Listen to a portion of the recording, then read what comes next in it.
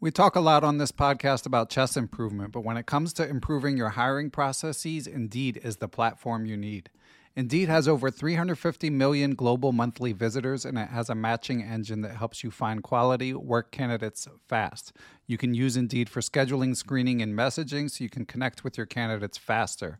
And Indeed doesn't just help you hire faster.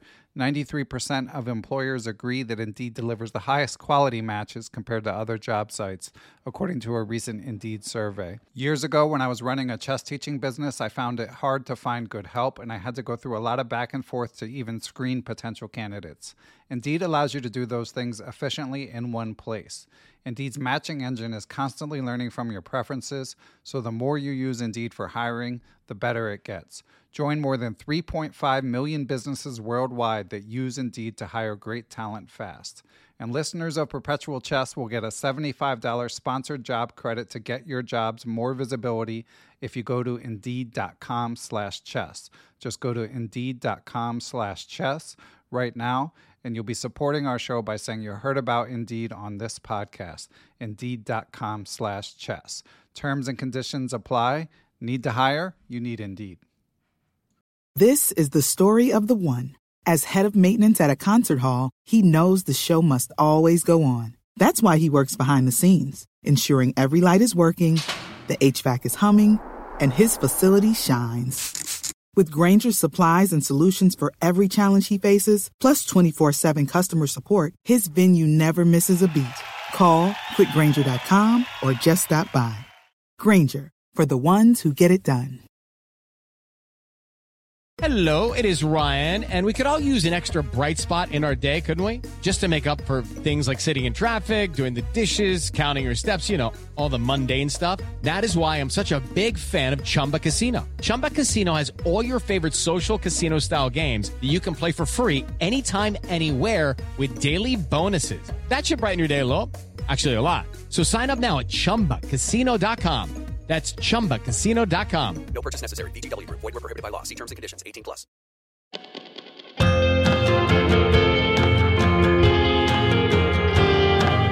Hello, everyone. I'm Ben Johnson, and this is the Perpetual Chess Podcast. On Perpetual Chess, I have weekly conversations with the chess world's best players, promoters, and educators about their lives, careers, current projects, and best practices. Perpetual Chess is brought to you through the generosity of its Patreon and PayPal supporters. For more information, go to perpetualchesspod.com.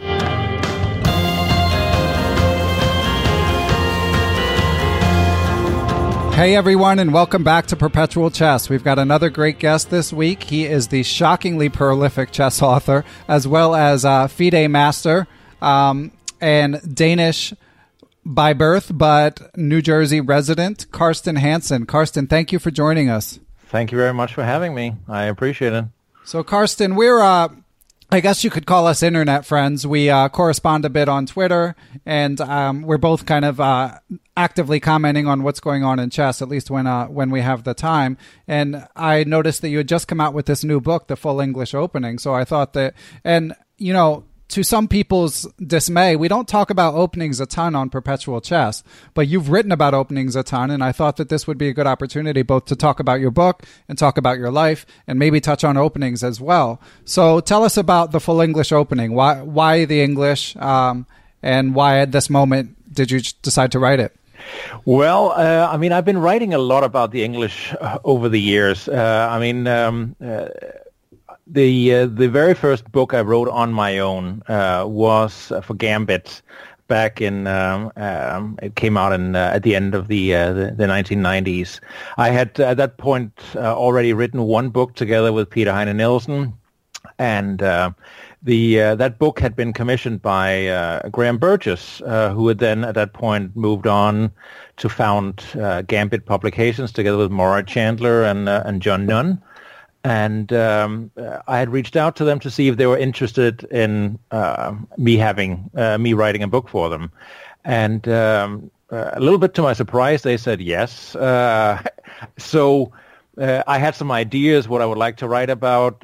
Most of them they shut down fairly quickly. So they told me, write a list of 10 openings you would like to write about. And then the English opening, which is something I had been playing since I was a child, was on that list. It was very very near the top of the list. I'd picked up the English opening back in 1982 as a weapon of choice, completely by accident, because my brother had played in the same tournament as me. He had won a prize. I didn't win a prize. But in an earlier tournament, I had won a book on the 1978 World Championship match between Karpov and Korchnoi, and Korchnoi appealed to me, and he played c4 in basically every single game of that match.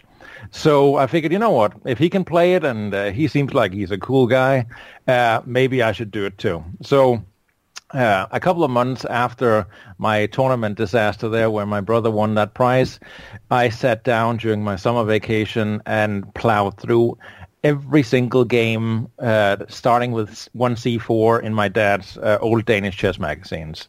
So everything from the 1950s, 1960s, and early 70s, every single game was played through. I mean, I didn't understand much of it, but I understood enough to start playing the opening. So ever since then, the English opening has been part of, my repertoire, but also been like part of my identity as a chess player, because that's really where a lot of my understanding was founded. So to get an opportunity to write a book about it, like Gambit offered me, was phenomenal. So first I wrote about c4, e5, and then when that came out and did very well, they offered me another opportunity to write, and that was on the symmetrical English. That too did very well. I mean, both of them are out of print now. Then later on, Hanan Russell, he had me help John Donaldson update a book called The Strategic Opening Repertoire, which was a mixture of the English opening, Réti, the Catalan, and setups versus the Queen's Indian and so forth. And there was a lot of English opening in that one as well. I wrote for a short period of time on chesspublishing.com on the English opening and flank openings. So it's been something that's been by my side the entire time. And then in the beginning of last year, I reached out to Allard Hoogland from New in Chess because I was at that point beginning to write book reviews for American Chess Magazine. And he suggested that I perhaps should write a book for them. And then we discussed a little bit what it should be about, and I suggested maybe it could be about the English opening. I mean, I had wanted to write an update on what I had done with the English opening back for Gambit a long time ago. But that wasn't immediately in the cards. So we came up with a format that was more explaining what the opening is all about, because that was one of the things that many people had told me they really liked, particularly about the first book on the English that I wrote, that I discussed the ideas, told people where the pieces had to go, rather than just provide endless amounts of opening theory. So that's where the idea was born for this book here. It then turned out to be a much bigger book than I thought it was going to be originally. I mean, we had initially targeted to be around 320 pages, and it ended up being 464 pages, and with a smaller font than usual, I think. And it was just a really tough book to write, also because you have to condense so much knowledge and so many variations into just the pure essentials to illustrate the ideas without just drowning yourself in theory, because the English opening, as every other opening, has just gone through a ridiculous development in terms of volume of games in the last 2 decades since my first books on the opening. So there was just so many games, so many variations, and then to decide which ones were important, which ones were less important, which should just be dismissed quickly, or said, okay, this is why it doesn't work, and what should be dived into a little bit further. That turned out to be a a massive task. So, and much to the frustration, of course, of the good people at Neo and Chess, because they had expected the books to be delivered a lot earlier, and I honestly also thought I would have had it ready a lot earlier. Also because I have other writing obligations.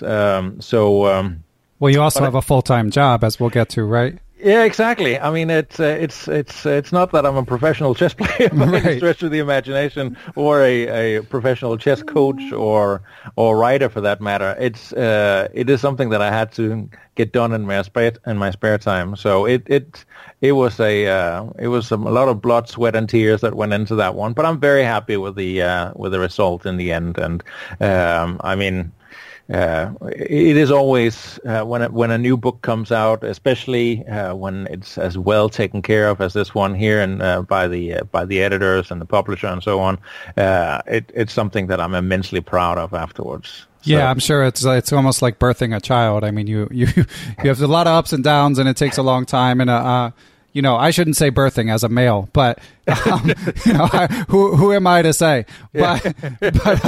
But you get the idea. Absolutely. It's something that's in your life every day for a long time. There's a lot of follow-up questions I have from that, Carsten. Okay. So the first one is just, as you probably know, as a sometime listener of the podcast, I like to get into the nuts and bolts of sort of how the sausage gets made. So you have the idea that you want to be published writing a chess book, and so you send an email to. Did you have personal contact with Gambit publishers before? Like, did you know them at all? Or Yeah, did you I absolutely did. I mean, Graham Burgess had lived in Denmark for a while, and I think that's where the contact initiated, because he actually had reached out to Peter Heine Nielsen to write a book about the Accelerated Dragon. I mean, Peter was very, he was a young, prominent, enthusiastically endorser of this of the Accelerated Dragon back in the mid-90s. And but Peter, he knew himself well enough to say, you know what, at this point, I don't think I'll be able to get a book taken care of and written properly myself. So he asked me. I mean, we have known each other since we were like 12, 13, 14 years old. And we've been traveling a bit together as well. He asked me if I would like to write the book with him, and especially since I'd also played the Accelerated Dragon, so it was a good fit. I mean, and through that initial contact with Graham Burgess in terms of getting the contract in place and so forth, I worked with him on that part of it. But again, Graham had lived in Denmark. We had played several times. He's a super sympathetic guy, and we were getting along. So usually I beat him, but when we were playing against each other. But again, he's very knowledgeable and a very good editor and writer in his own right. So it was a natural choice for me to try to reach out to them rather than Batsford, who at that point, Batsford, they had severe financial troubles at that time. So it wouldn't be a natural fit for me to try to continue to write for Batsford. Therefore, to get in touch with Graham was my natural choice. And then getting to work with Murray Chandler and John Nunn in the process was just like, seriously, something that I was really, really appreciated. I mean, to write a manuscript to someone like John and then send it to the team there, and then have John Nunn's comments on the manuscript and saying I would like to do this differently, and then just relating a funny story in the notes and stuff like that. That was just mind blowing for someone like me. I mean, John Nunn was probably without a doubt the premier writer, chess author at the time. So. Yeah, he's a legend. Yeah, exactly. I would be quite intimidated. and trust me, so was I. I mean, and especially because when I wrote my first book for them, I didn't have a regular chess database. I mean, my computer didn't run very well with the Nick database that I had at the time, the New and Chess database program, and there was no proper chess engine that worked for me. So I had to analyze everything. So when they pointed out and an analytical error or something like that. I had to sit down with my chessboard and work through all the variations myself. And then have to present my analysis back to them. So that was incredibly intimidating, but also I learned a lot from that. And I will always be appreciative of working with that team. I mean, very smart guys and tough business guys as well. So, so absolutely. So, you've written, I started counting on Amazon and I think I got to at least 25. So you've written just an incredible number of books since then. So yes. just to get a little more detail, and you can reveal as much or as little as you want. Yeah. But when you correspond with publishers about coming out with a chess book, is there like a standard deal that they offer you? And is there a lot of back and forth about if there's any, what's it called? The upfront money. Sorry, I'm drawing a blank. The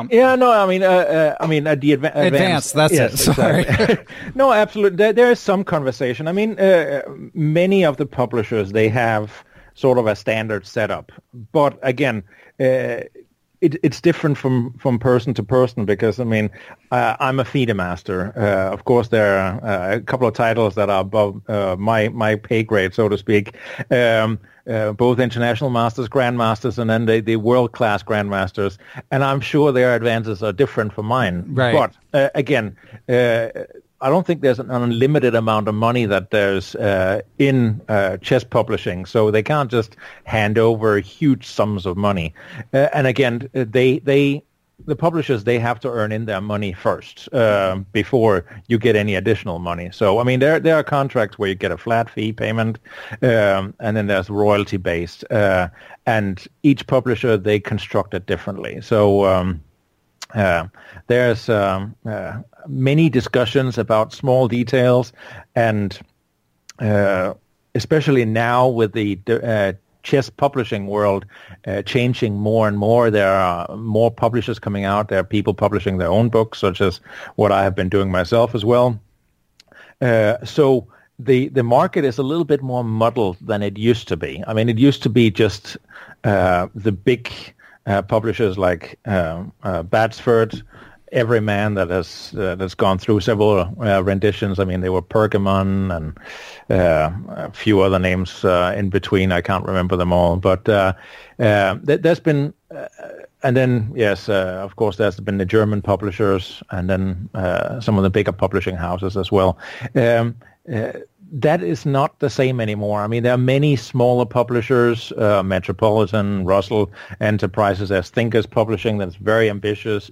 There's Chess Evolution, Quality Chess, and I could go on and on and on. McFarland has, of course, put out these almost library books that, in terms of scholarship and the scholarly work that's gone into it. So it's there are so many players in the market right now here, and I mean, anybody can really write a chess book. The question is,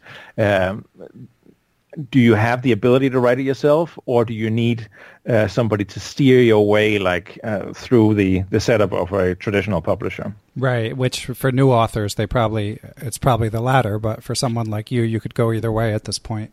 Yeah, and again, for newer writers, it's difficult to get a contract with a traditional publisher because you are an unknown. So unless you have an amazing idea or are very good writer, have a good name in terms of having written articles for magazines and so forth, then it's going to be difficult to break through to these traditional publishers. But again, it does happen from time to time. I mean, I remember when I was reviewing books for Chess Cafe. And there was this article by Michael de la Mesa on rapid chess improvement. And I thought it was a fun article. I wrote to him that I really enjoyed it. And then he said, I would like to have it published as a book. And I said, yeah, well, here are some contacts. Try and reach out to them, explain to them what you want to do, and so on. And then try to work a little bit more into the details.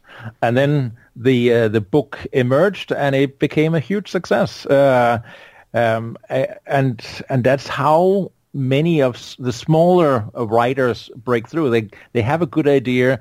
They are able to sell it to a publisher, and then it gets published. I mean, not every idea works, not even if you've convinced a big publisher, but that's just the nature of writing. I mean, not everything becomes a success. Yeah, from the outside looking in, I mean, sort of from the outside looking in. I'm in the chess world, but not being a chess writer, my perspective is that maybe the upside of chess books is probably lower than, say, you know, if you're writing a novel or a nonfiction book or something like that. But it does seem like the odds of success are at least higher than they are of just writing a random book. I mean, you know, the success is defined a bit differently, but I mean, I think you can break through as a new author and have something that resonates people and that, you know, reward you for your effort, both in, you know, some financial remuneration, but also in terms of getting your name out there, and it makes the publisher's efforts worth it as well.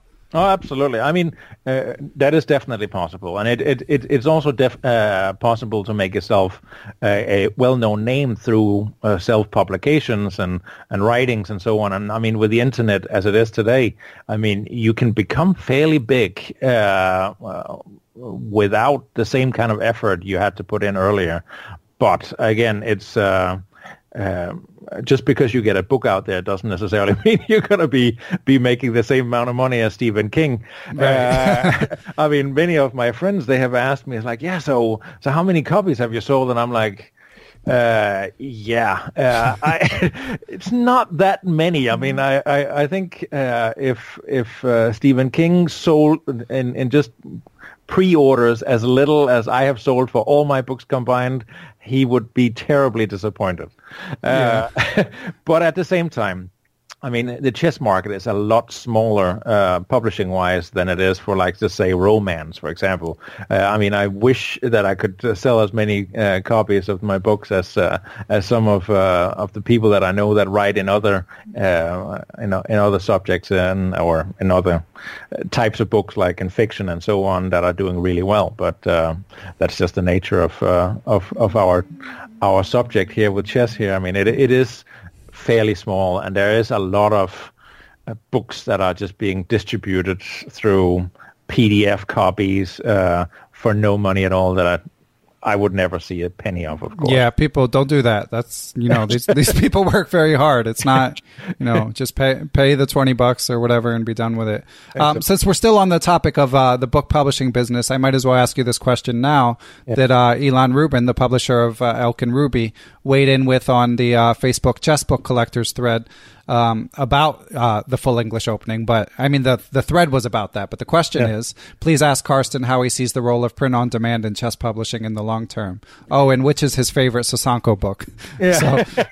But we'll start with print on demand. Yes, no, exactly. I mean, print on demand is, I mean, there's the traditional way of doing it where you go into a vanity publisher, they print the book for you, and then you try to sell it yourself. That sucks because you have no distribution network. You are in a terrible situation. You're sitting with 2,000 copies of your book in your own garage. Then there is the setup that Amazon has made very popular through their KDP publishing service, and that's the one I've been using myself. There's several others: Ingram Spark, CreateSpace, Lulu.com, and a couple of other places.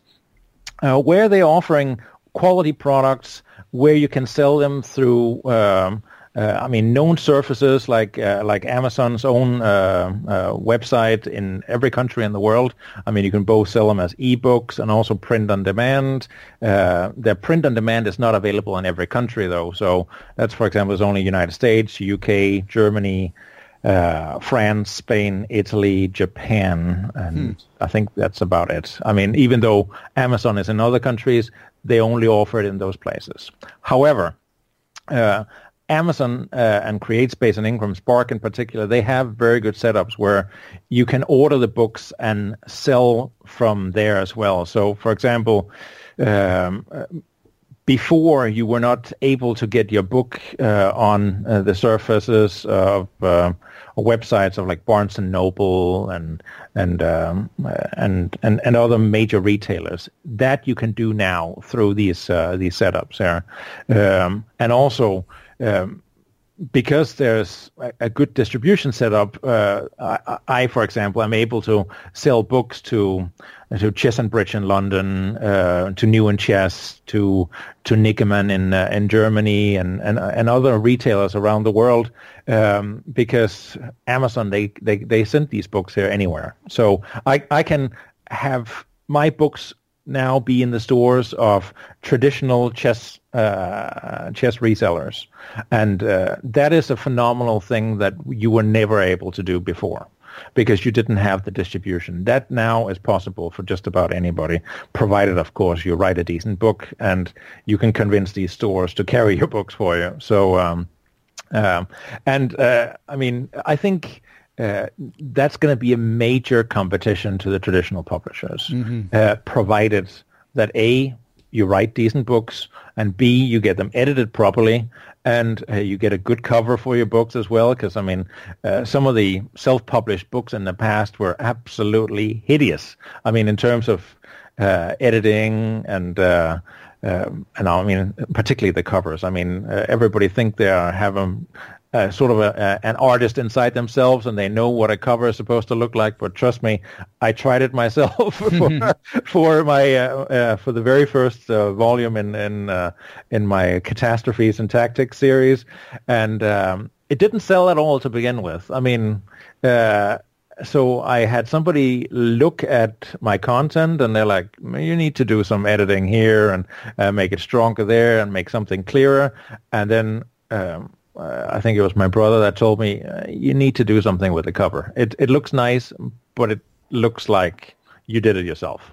Mm-hmm. So I had to hire a designer, and he's the one that came up with the current version of it, and I mean it looks a lot better based on my idea, but it looks a lot stronger and sharper compared to what it did initially. So I mean anybody can do it, but you have to be realistic also. Do you have a book in you? Do you know how to construct it? And make sure you have somebody to read it as well before you put it out there, because I mean. Just because you think you can write English or speak English doesn't mean necessarily that you're a good writer. Yeah, and in the chess world in particular, it's so niche that, like, you know, a lot of people with a first-time book might have their wife or their mom read it or something like that, but you probably need a chess player. Exactly, and not only that, but also you need someone who's speaking English natively if you want to publish in English. And I mean, I have seen books, and I mean, it even happened in the old days when the Russian books were translated into English. I mean, some of the translations were awful, and the English in the books were, I mean, decidedly not correct English. I mean, my English is not perfect either. I've been speaking it as my first language for over 20 years, but it's far from perfect. And well, mine either. Exactly. So if English is only your second or third language, I mean, you really need someone to look it over before you put it in print. So. Yeah. So, okay, so we still got, I mean, we've got so much to talk about, but I mean, so you've been churning out books ever since you wrote your first book, as you told the story of. So and you work full time, and again, we'll talk about that a little bit. But why don't you tell us what your work schedule is like? Like, are you just writing when you get home every night, or how do you manage to find the time to write so many chess books while still working? I mean, I actually took several breaks in between writing, and for a few years I barely wrote anything. Then I had an idea for a book that I wanted to write for myself, then I said, you know what, this and that's what became this series, the Catastrophes and Tactics. I thought originally it was just supposed to be one volume. So I started working on it, and I'm like, this is going to be an 800-page book easily. If I just write it in one go, that's going to be hopeless. And I'll never finish it, because I know myself well enough. If I have such a massive task, then I will never finish it. So what I have done to start writing more structured and more productively is to first thing in the morning when I get up, and then I try to get up at 5:30, and then I write for a bit before I have to go to work. And then in the evenings after dinner, I try to write some more. I have come to realize that my writing in the evenings is not as strong as it is in the morning. I get a lot more done in the morning when my head is clear and I'm energetic and full of ideas than I get in the evening when I'm tired. So I try to get as many hours in the morning before I have to go to work. And it's remarkable how much you can get done if you get yourself structured properly. And I think that's where most authors they get themselves in a bit of a pickle, because they don't outline their material properly. They just write in a particular order of the book, and then they never finish, or they take much too long. Of course, it has happened to me many times, as several of my publishers in the past will testify to, that because you procrastinate, you write what you think is fun, and then you leave the really, really difficult parts to the end. But if you have a good outline and you know where you're going, you can write a lot faster than if you're just doing it haphazardly and in whichever order you think is the most fun. And that is something I learned only really last year, and that's when my writing speed really took off. I mean, and then of course, I mean, some of the books I've had a little bit of help with people that have helped me locate some of the material and so on, but the writing part I'd had to do myself. So as much as it sucks sometimes, you have to be creative. You have to write in a varied fashion, because otherwise the reader will be bored and find what you're doing uninteresting. Yeah, and I did read the introduction to your book, and it was definitely well written, and it made me want to read more. I'm not an English player, so I haven't yet. But I mean, I can tell that your work paid off. And so when you're working on the book, I mean, obviously writing opening books, there's got to be a lot of sort of interfacing with computers. So how does it work? How do you balance like going from prose to the computer and looking up lines on databases and stuff like that? And do you find yourself going down sort of rabbit holes where you're not writing and just sort of going through some Grandmaster game?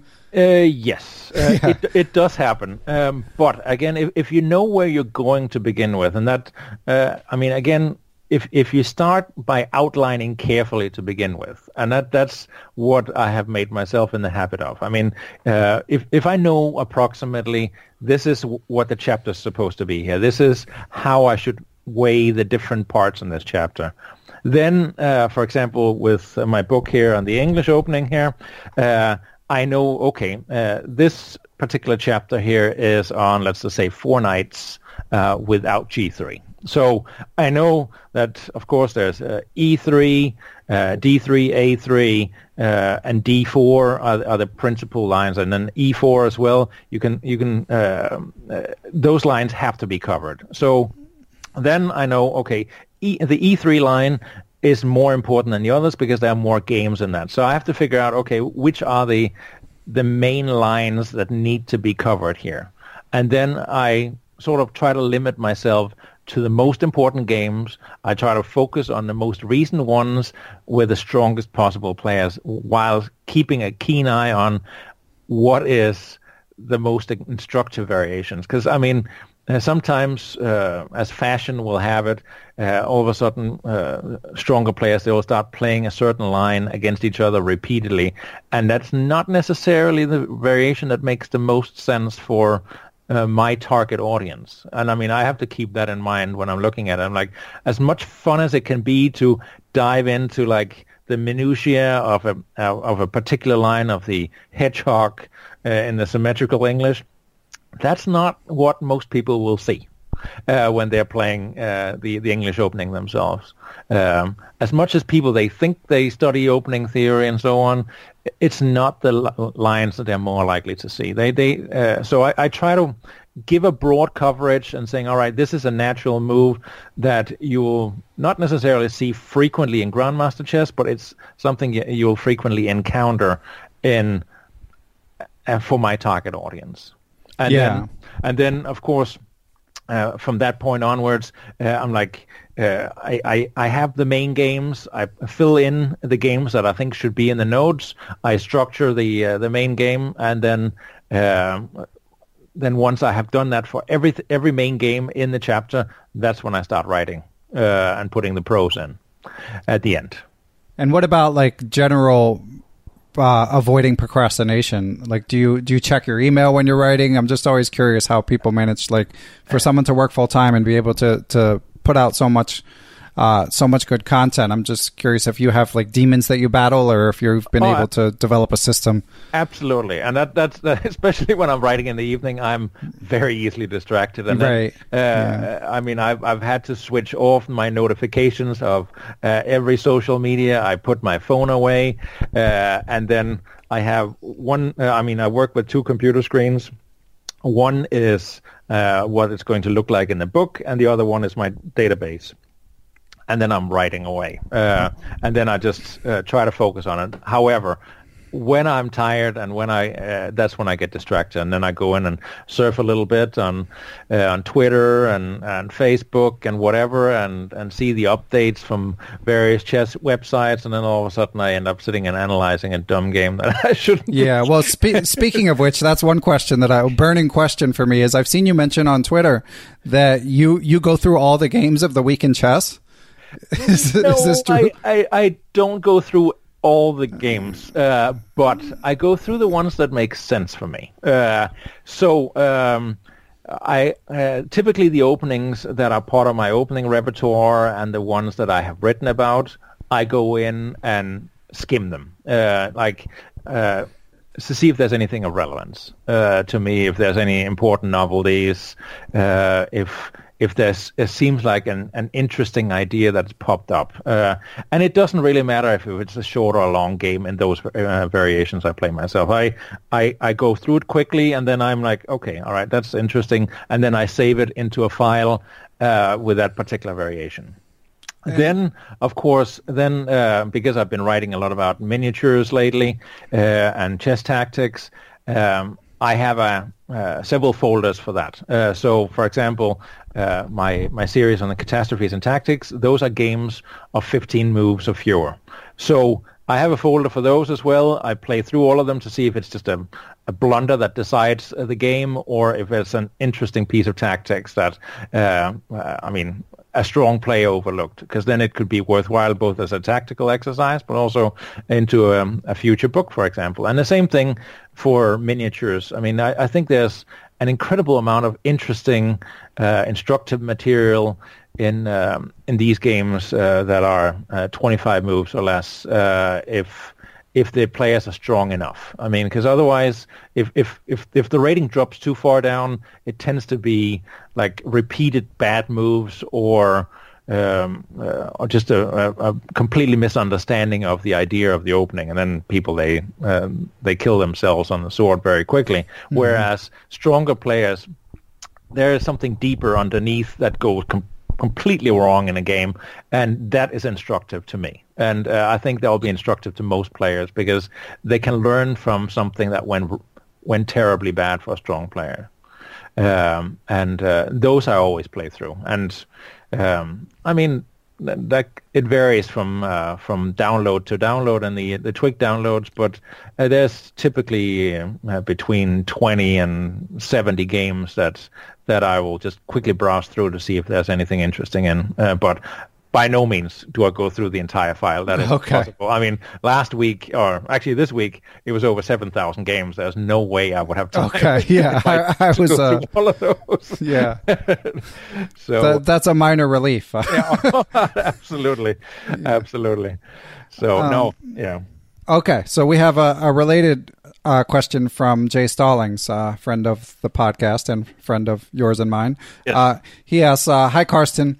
When GM John Gustafsson made his first appearance on Perpetual Chess, he basically said that if he gets nothing from the opening, he's not really interested in the game anymore. Are you an opening aficionado to that degree, or do you love all stages and aspects of the games? In other words, after the opening, are you just as determined to create amazing moves? I would say I used to be like him. And one of my friends when I was a junior player, he compared me to Mike Tyson. And he's like, I was extremely well-armed to begin with, and it would be all punches, and if they could get me out of the opening in decent shape, then we would have a real game. Now I actually appreciate chess a lot more for the beauty of what can happen later on.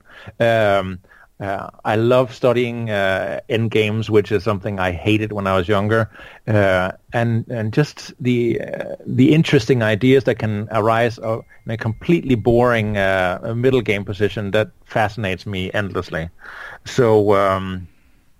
So yeah, I mean, I have to disagree with Gustafsson on that. I mean, there's so much more to chess than just the opening phase, and I think what Porteous he wrote in the book How to Open a Chess Game, that the purpose of the opening is to get a playable position. That's far more important than necessarily having an advantage after the opening, and a playable position is not just something that is playable for anybody, but it's something that you understand and understand well. And I mean, that's why I try to teach my students that it doesn't really matter what other people they think about this position here. If you are comfortable in it, and if you know the plans, the typical tactical ideas, the typical strategies, then you are far better armed than somebody who has plowed through the latest volume of, let's just say, Bologan's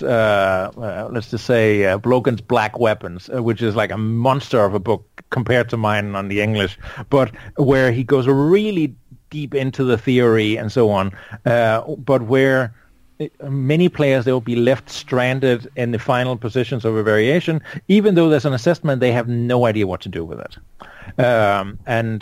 I think if you know what to do with your positions, that makes it so much more interesting. And I mean, that has really been my goal ever since I saw that comment. And that's actually John Donaldson that wrote it in the foreword to a strategic opening repertoire. And that was the first time I saw it. And I'm like, that's really clever words.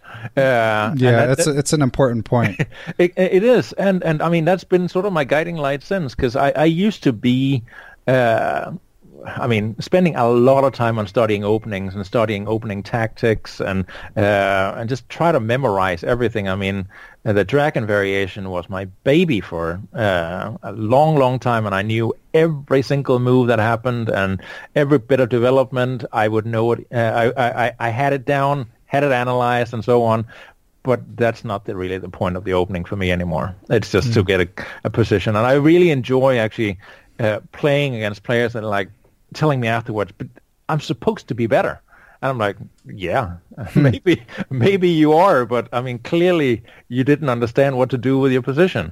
And I mean, I have fewer things that I enjoy more than sitting and discussing that with an opponent afterwards, that they didn't know what to do with their position. Yeah, and I do just want to stress, like, particularly I would say 1800 or under. I mean, if you're not playing the French because, like, it's not popular at the 2700 level right now, like, that's not how you should be selecting your openings. I mean, no. If something makes you comfortable, and if you know, and like you say, knowing the ideas is the most important thing. Yeah, just feeling like you have a plan and you know where your pieces go. Yeah, no, I mean, Albert, he actually stressed that also in one of his books, where he said that he had played, I think, the Alekhine against Karpov and gotten a worse position, and it made him basically give up the opening at one point. But again, not everybody plays like Karpov, thankfully. That's for sure. Yeah. So even though Karpov can get an advantage and know what to do with the advantage and eventually take it to a full point, that doesn't mean that everybody else will be able to do it. And if you understand the opening better than your opponent, I mean, there's no reason why you shouldn't be playing a so-called inferior opening or an opening that is not popular at top level. In fact, I mean, there's no reason to play the variations that are popular at top level at any given time. I mean, you shouldn't be going for the fashionable variations. It's a total waste of time. Yeah, and if it's obscure enough what you're playing, it can actually work to your advantage because exactly. Your opponent probably doesn't know it if you're the only one playing it. Exactly. So, do you get a chance to play much? Like, do you play in tournaments? Do you play Blitz online or?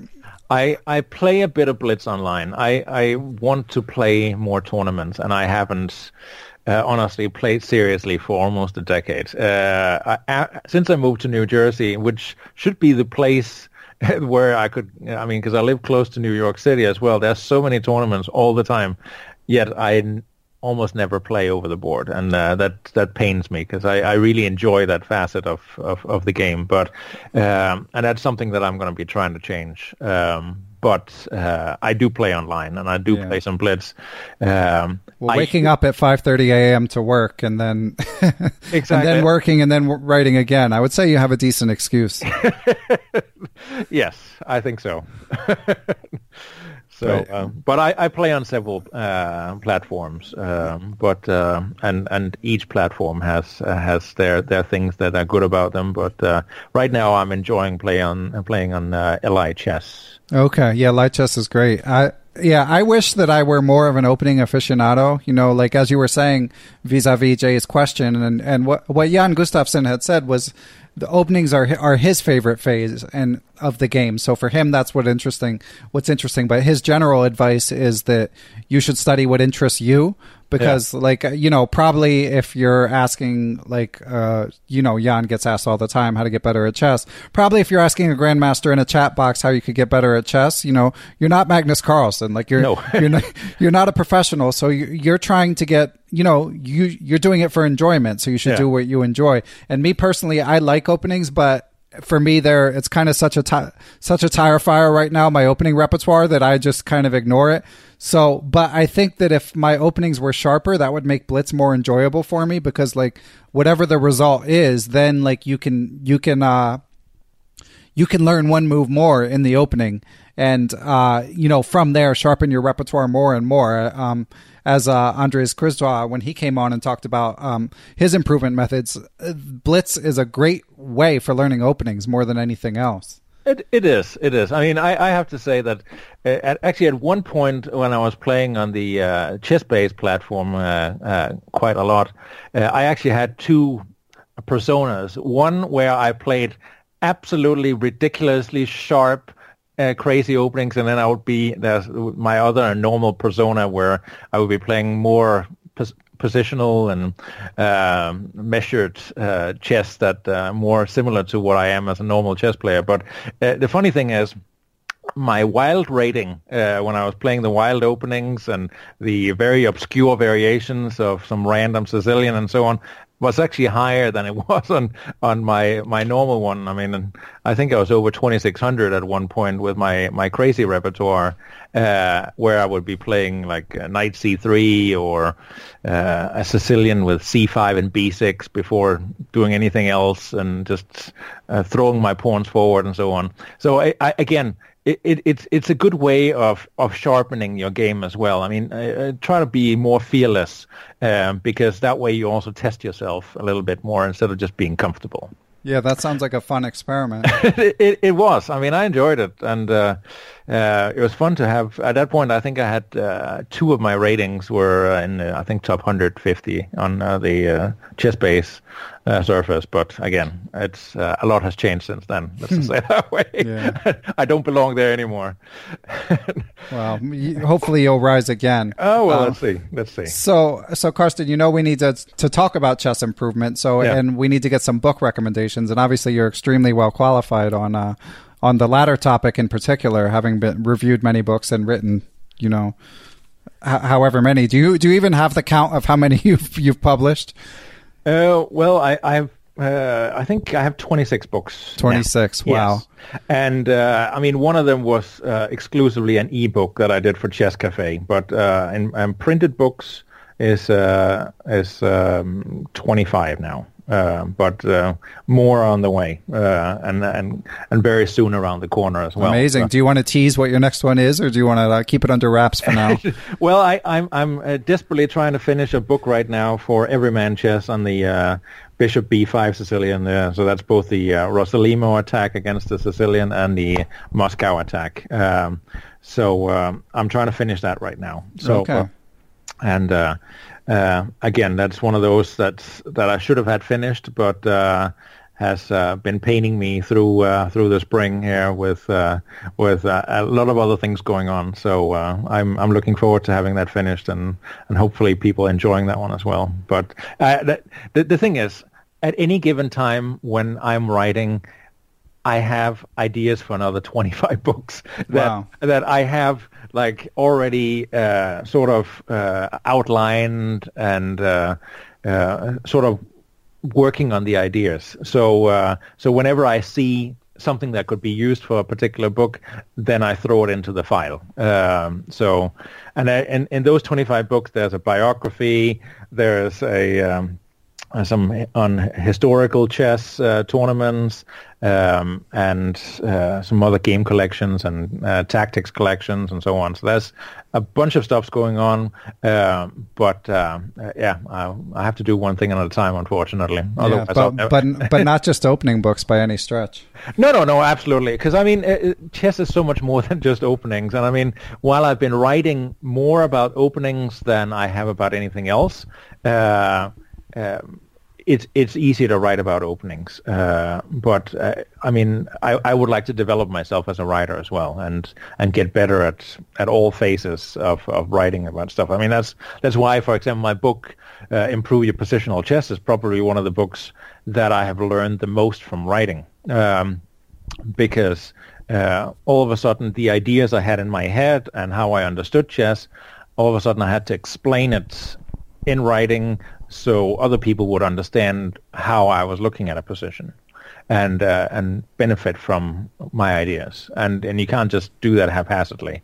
And I think that's possibly why also the book has done reasonably well. I mean, it's been translated both to Spanish and Russian.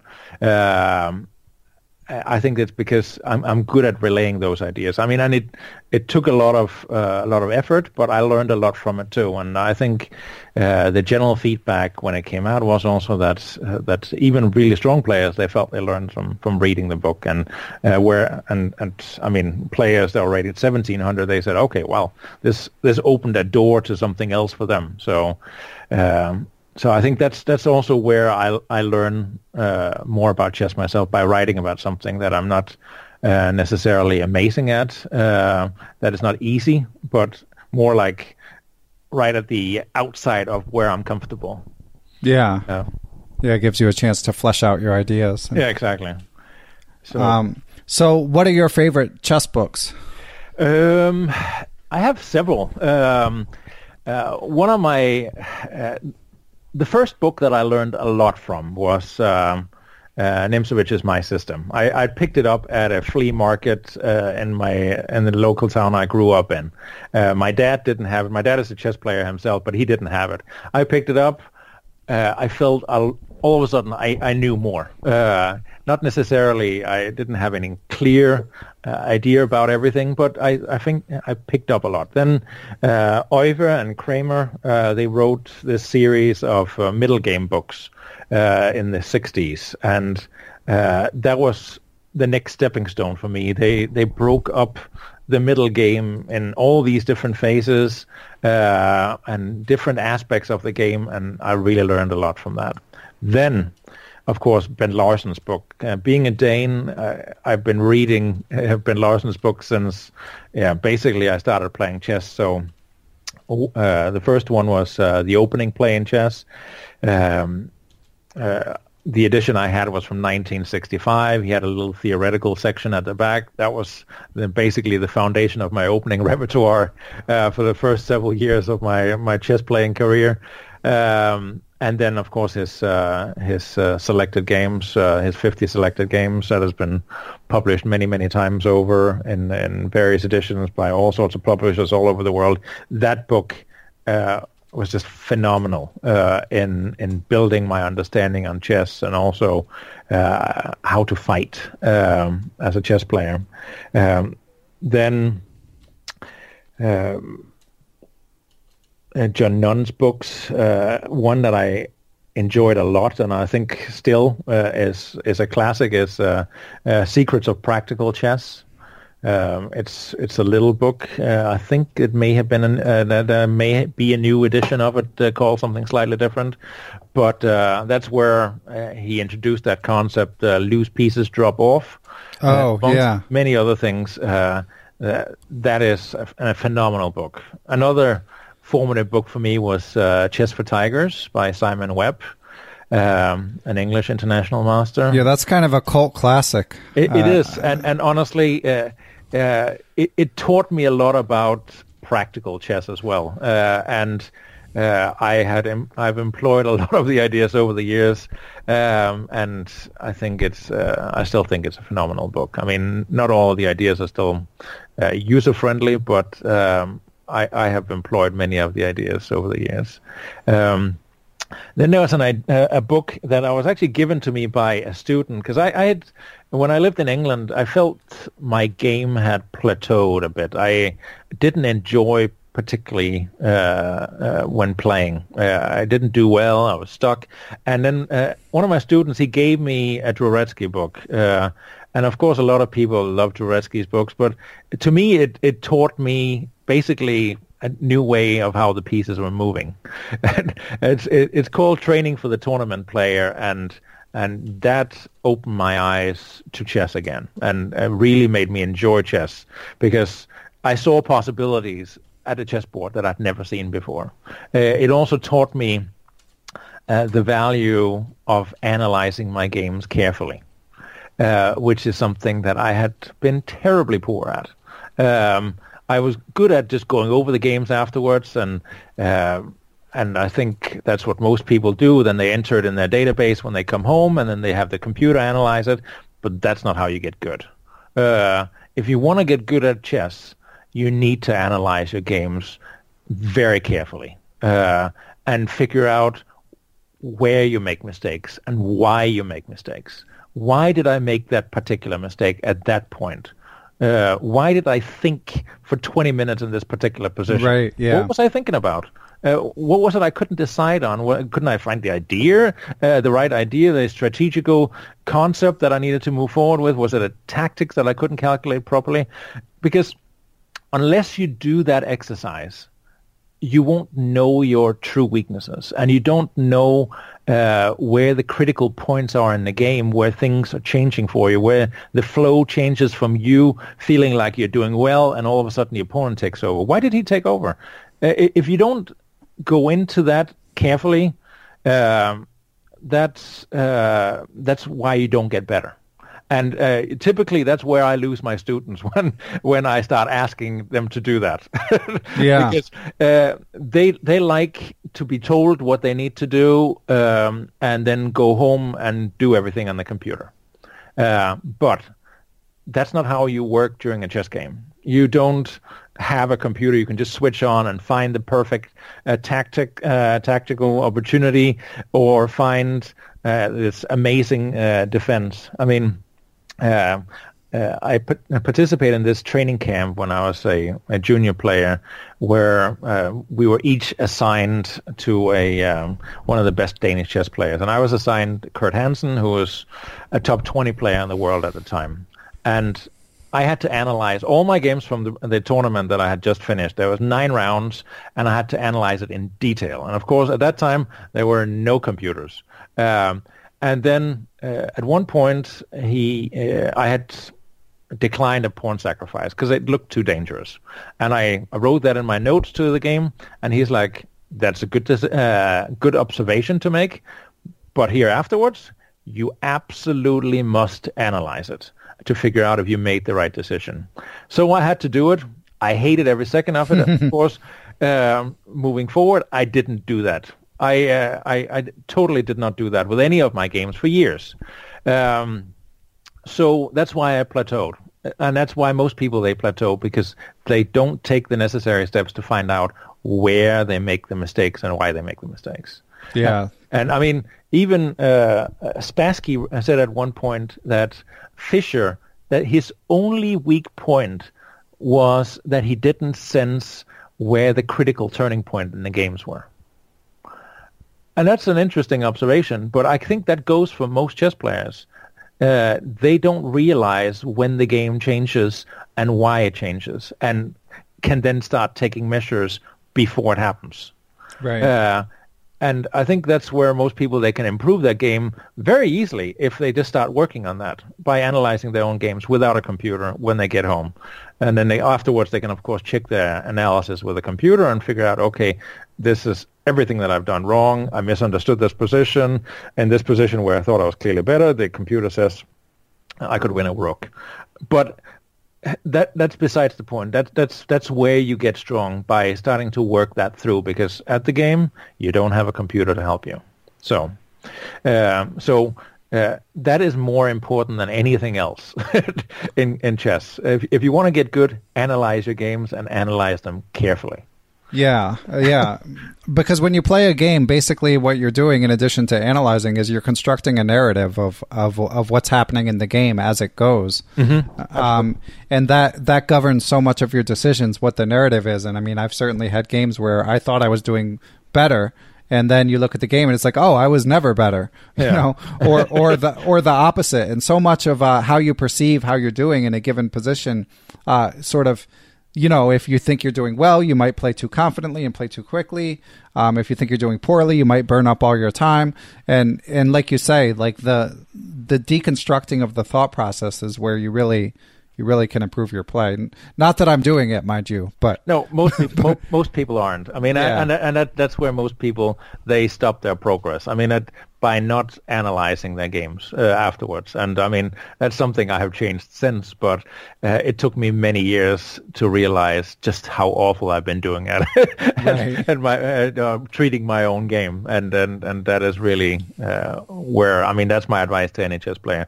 Analyze your games, do it carefully, do it without a computer, and then once you think you have figured everything out, that's when you switch the computer on.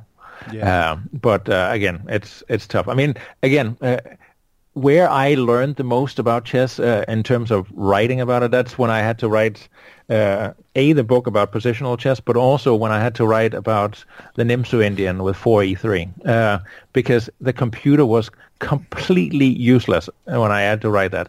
I mean, with the exception of a few pawn structures, there were so many close structures where the computer would saying black was clearly better, and then Gligorich or Sokolov or the chess encyclopedia, they would assess it as slightly better for white or clearly better for white. I'm like, I mean, Gligorich and Sokolov, I mean, specialists in this variation, can't possibly be this wrong. So clearly it's the computer that has misunderstood the position. And then I had to figure out, why are they saying, these specialists, why are they saying it's clearly better for white? And why is the computer saying it's clearly better for black? So sort of having to work my way through the analysis, glean a little bit at what the computer is saying in case the big guys had missed some tactics or whatever. But most of the time, it was just something structural that the computer could not yet understand. Because white had a double c-pawn and the center was closed, and therefore the computer assessed it as clearly better for black, but it didn't see like the latent opportunities and what was possible for white long term in 20 or 30 moves. That's interesting. Yeah, I mean and it still happens. I mean, I wonder if like Alpha Zero or Leela would do better with that now that I'm sure they would, but at the same time, even when I'm writing, when I was writing my book here on the English, which is of course very recently, there are positions where the computer just said, okay, that's equal. But I know for a fact that position, white scores like 90%. in that variation, even though the computer says that's equal, and all the variations surrounding that position are equal. But if white can score 90%, it's pretty tricky to play black. Right. And it's very easy to go wrong. So then it's not actually equal anymore. No matter what the computer says, the practical chances are clearly on white's side. And I mean, you'll see that many times in my books where I would write that the computer says this, but this is what I think. This is why I think so. I mean, with the pieces like this here, this gives white opportunity to do this or black opportunity to do this, and therefore I would prefer to play white or black in a given position. And I think that's where chess authors, they have to be very careful and not just rely on the engine. And the same thing with people that are analyzing openings on their own. Don't just rely on the computer. I mean, try to understand what the plans are, and can you actually defend a position that where the computer says it's equal? I remember Dubov, Daniil Dubov, he was annotating on one of these big tournaments, and they switched the engine on for a bit because it was a very complicated position, and he's like saying, okay, yeah, the computer says it's equal, but this is a position where black will have to play like 10 only moves in a row. That's never going to happen. So therefore, I mean, the computer is kind enough to tell us that that there is a path to equality down the line, but in practical terms, this is much better for white. So, yeah. So again, I mean, we have to be very careful when we're using the engines. They are amazing in many ways, but they are also a temptress to make us think that things are very different from what they actually are in practical chess. Well said. All right, so Carsten, I have a few more topics. Okay. One that I want to circle back to, and a couple that we haven't broached yet. So you mentioned that when you were telling the story of how you got into the English and that you were drawn to Victor Korchnoi. So what was it about him that made you such a fan right away? Well, it was his personality, the fact that he had left the Soviet Union. I mean, which was no small feat at the time. I mean, and I mean, he had basically finished playing the tournament in Amsterdam in 1976, and rather than attending this reception at the Soviet embassy, he decided to go seek political asylum. And then just him fighting his way back into chess, because I mean, he was given a lot fewer playing opportunities because the Soviets wouldn't show up in the tournaments where he had accepted an invitation, and I think with one exception, in a Lone Pine tournament where the organizers did not tell the Soviets that he was going to be taking part, and then they were allowed to play even then. I think it was Romanishin and another player that were allowed to play back then.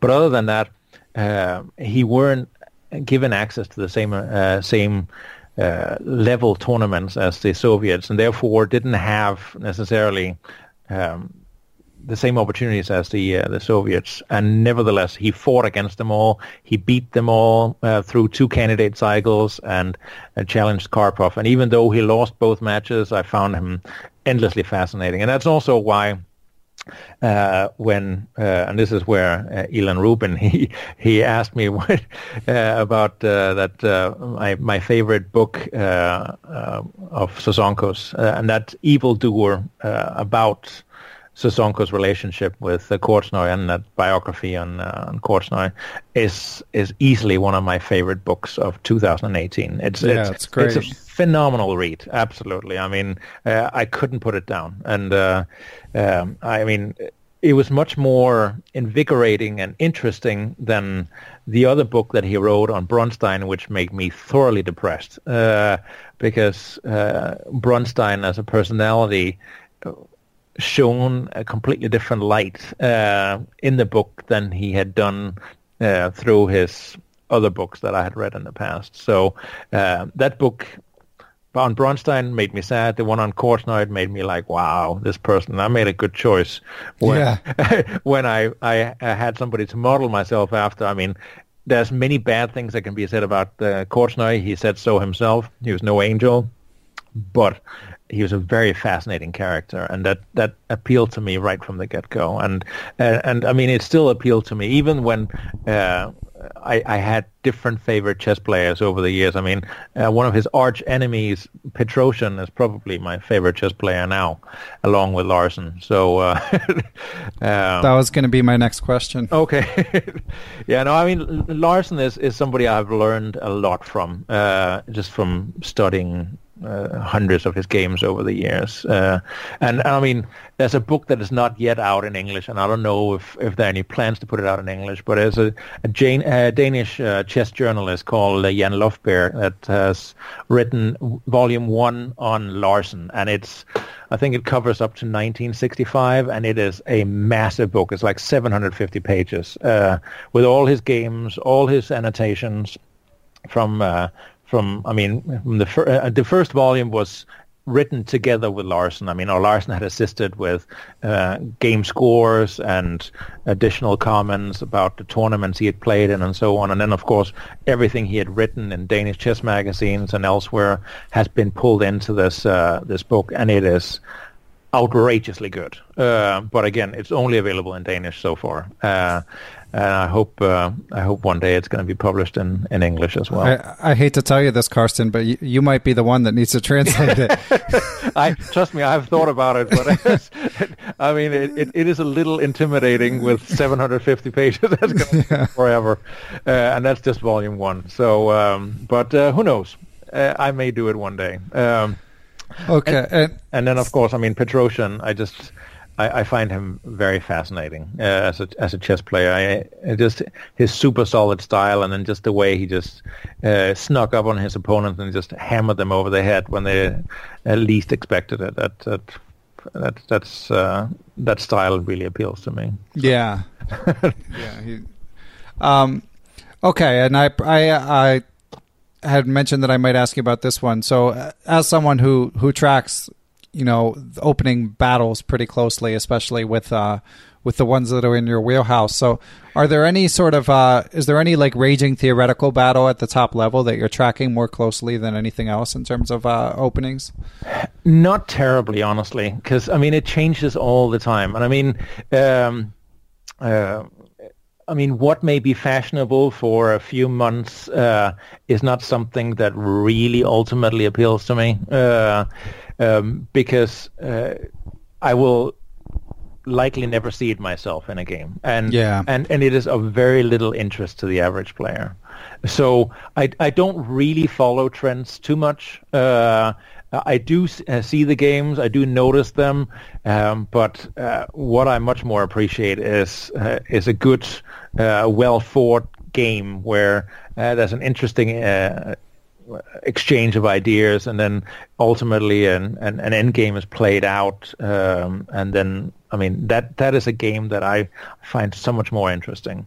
And that's where my students often tell me that, okay, now you've gone off track again. I mean, I started talking about an end game in an article that I once read and so on, and they're like, okay, Carsten, shut down. Now, let's go back to this. Right. Because that's the part I really enjoy in chess. I mean, really, the battle, like, for example, just to go back to the World Championship match between Carlsen and Karjakin, which was largely uneventful, but especially the games in the playoff where Carlsen was very close to winning one, but where Karjakin, he put up a very tough defense and then constructed a fortress in the end. I mean, stuff like that.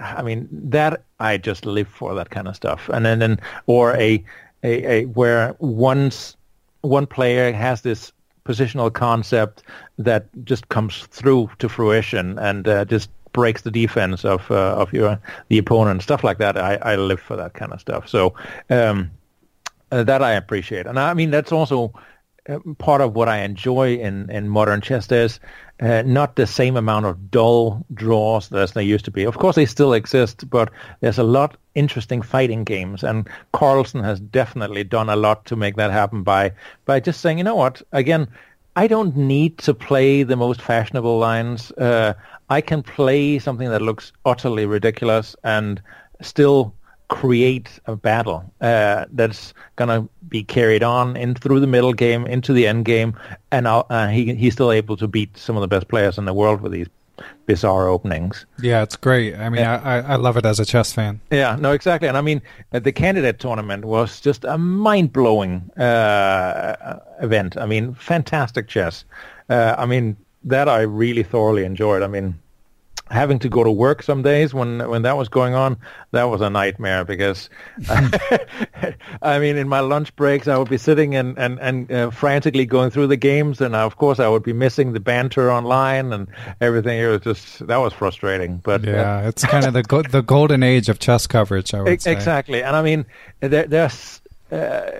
We're really spoiled as a chess audience nowadays by having so many great annotators sitting and explaining it online, seeing how they misunderstand positions, and then all of a sudden it strikes them, holy moly, this is what's happening, or look at that blunder and whatever. And I really like the fact that most of these annotators, they don't have the engines on, so you sort of get their thought process of what the positions are, how you should be approaching them.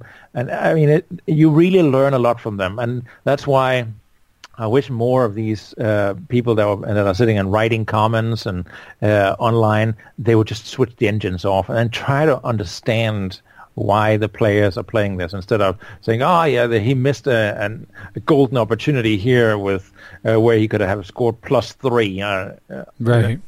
It has no importance. I mean, it really means nothing in the overall picture because they don't have the engine, and to see that would require sometimes a minor miracle.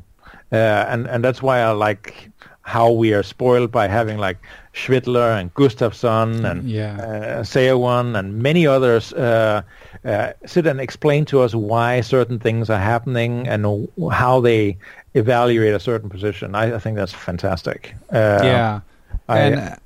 Just as an aside for listeners, I mean, people shouldn't take it for granted. You know, you should support the sites that put out this content. You know, usually it's not too expensive, whether it's a donation model or a subscription model. You know, it's incredible. So we want it to last, so we should support it. No, absolutely. And I mean, it goes for many things in chess. Chess fans are incredibly spoiled, and they take a lot of things for granted. I have myself also taken things for granted, but I try to support the things that I think are valuable and right. And I mean, you absolutely make a good point. Those websites that are putting out that content, like Chess24 and many other sites, chess.com and so on, and like the Chess Bras, Twitch streaming. I mean, there's so much. Yeah, exactly. And also, I mean, just I think it was yesterday or today, I donated money to the Week in Chess. Him most of all. Yeah, because I mean, for years and years and years, he has put out these downloads with thousands of games every week. It's an amazing amount of work he puts into them to put these files out for free downloads. And there is thousands of hours of study material in every single download if you really wanted to, rather than just putting them into a database like most people do. I mean, appreciate what you have and then just stop taking everything for granted and support the people that you enjoy. Yeah, well said. Okay, Carsten. Last topic. We've covered everything except for your life outside of chess. So, so tell us a little bit about your job and what you do that's not chess related.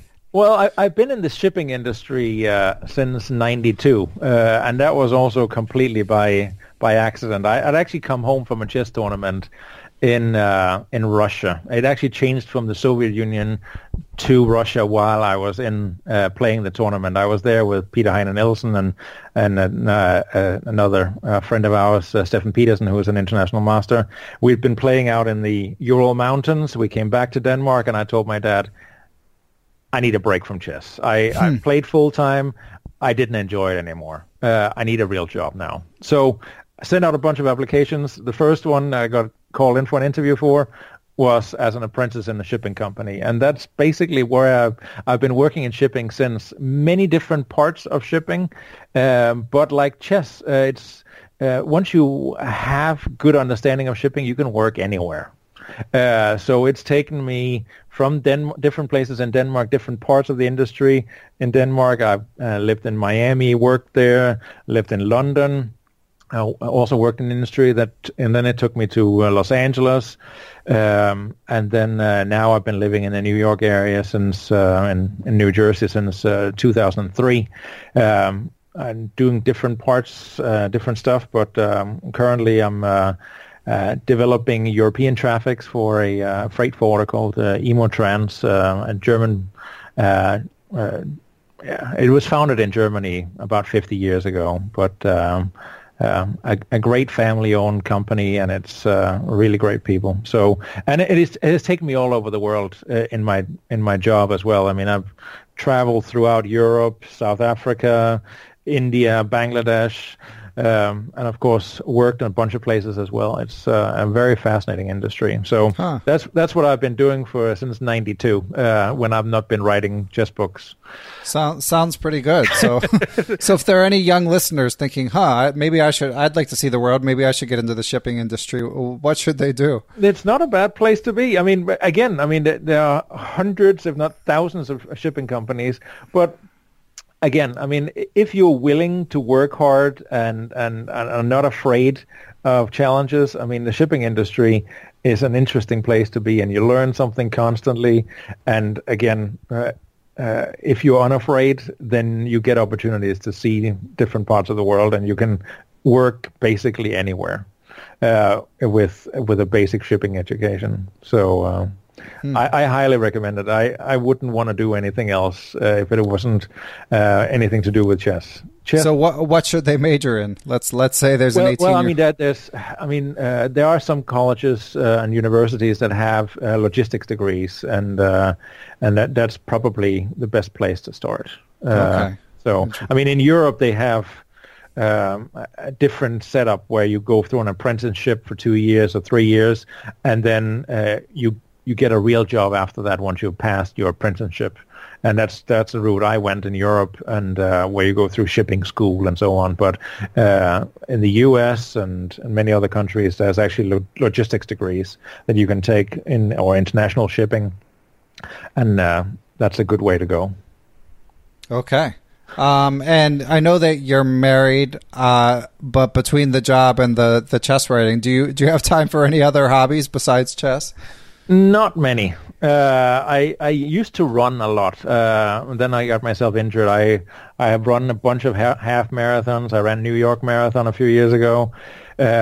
So I'm trying to get myself back into a state where I'm injury-free and able to run half marathons. Because honestly, it gives me a release in terms of I think about a lot of stuff while I'm running. I get a lot of ideas, and when I'm not running, I can just feel that the creative drain, because when I'm out there on the roads, there's nothing else to interfere. There's no social media, there's no websites, nothing. It's just me and whatever is going on in my head, and that is an amazing thing to do. And honestly, I hated running until I made the decision I have to do something truly remarkable, and then I decided to run a marathon. Wow. And train for it. And at that point, I hadn't run further than 3 miles, which is 5 kilometers, when I made that decision. So, and I actually started liking it. For the first time in my life, I actually started enjoying running. And I have enjoyed it since. It's an acquired taste. I enjoy it, but I always feel like a marathon is a bridge too far. Yeah, I would never do that again. I would never run a marathon, but half marathon.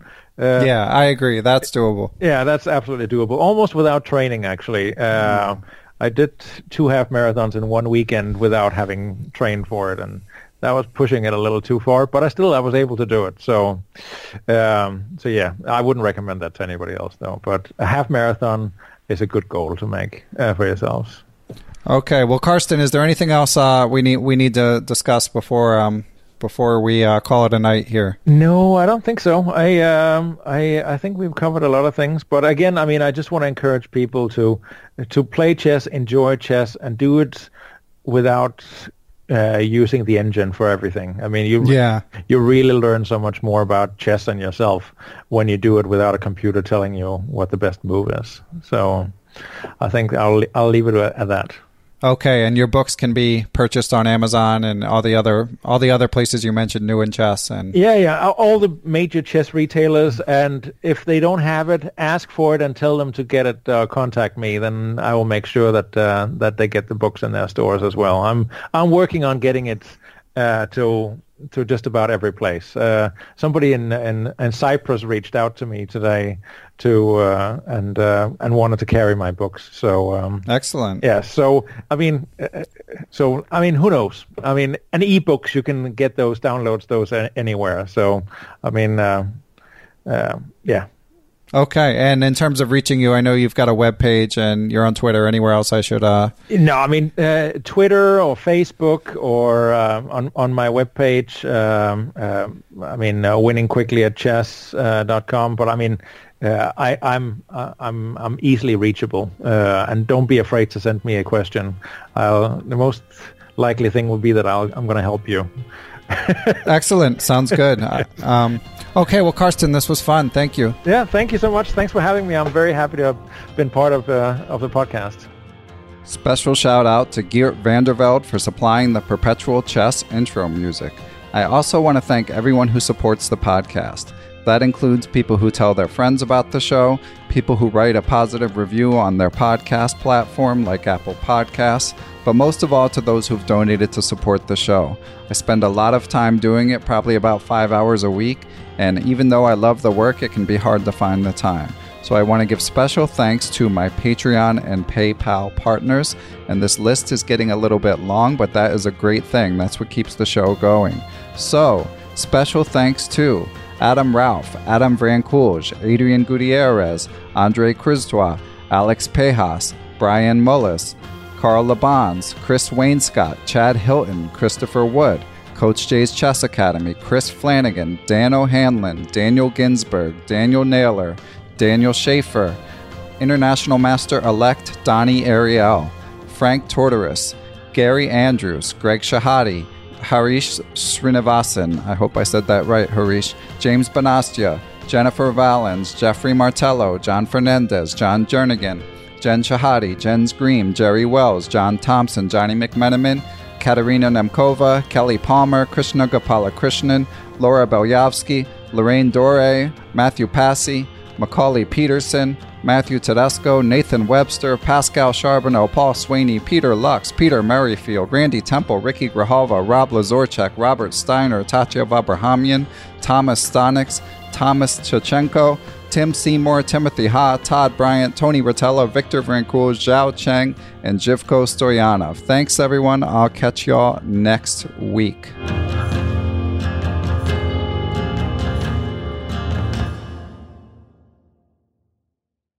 Sports Social Podcast Network. Hello, it is Ryan, and I was on a flight the other day playing one of my favorite social spin slot games on ChumbaCasino.com. I looked over at the person sitting next to me, and you know what they were doing? They were also playing Chumba Casino. Coincidence? I think not. Everybody's loving having fun with it. Chumba Casino is home to hundreds of casino-style games that you can play for free anytime, anywhere, even at 30,000 feet. So sign up now at ChumbaCasino.com to claim your free welcome bonus. That's ChumbaCasino.com and live the Chumba life. No purchase necessary. VGW. Void where prohibited by law. See terms and conditions. 18+.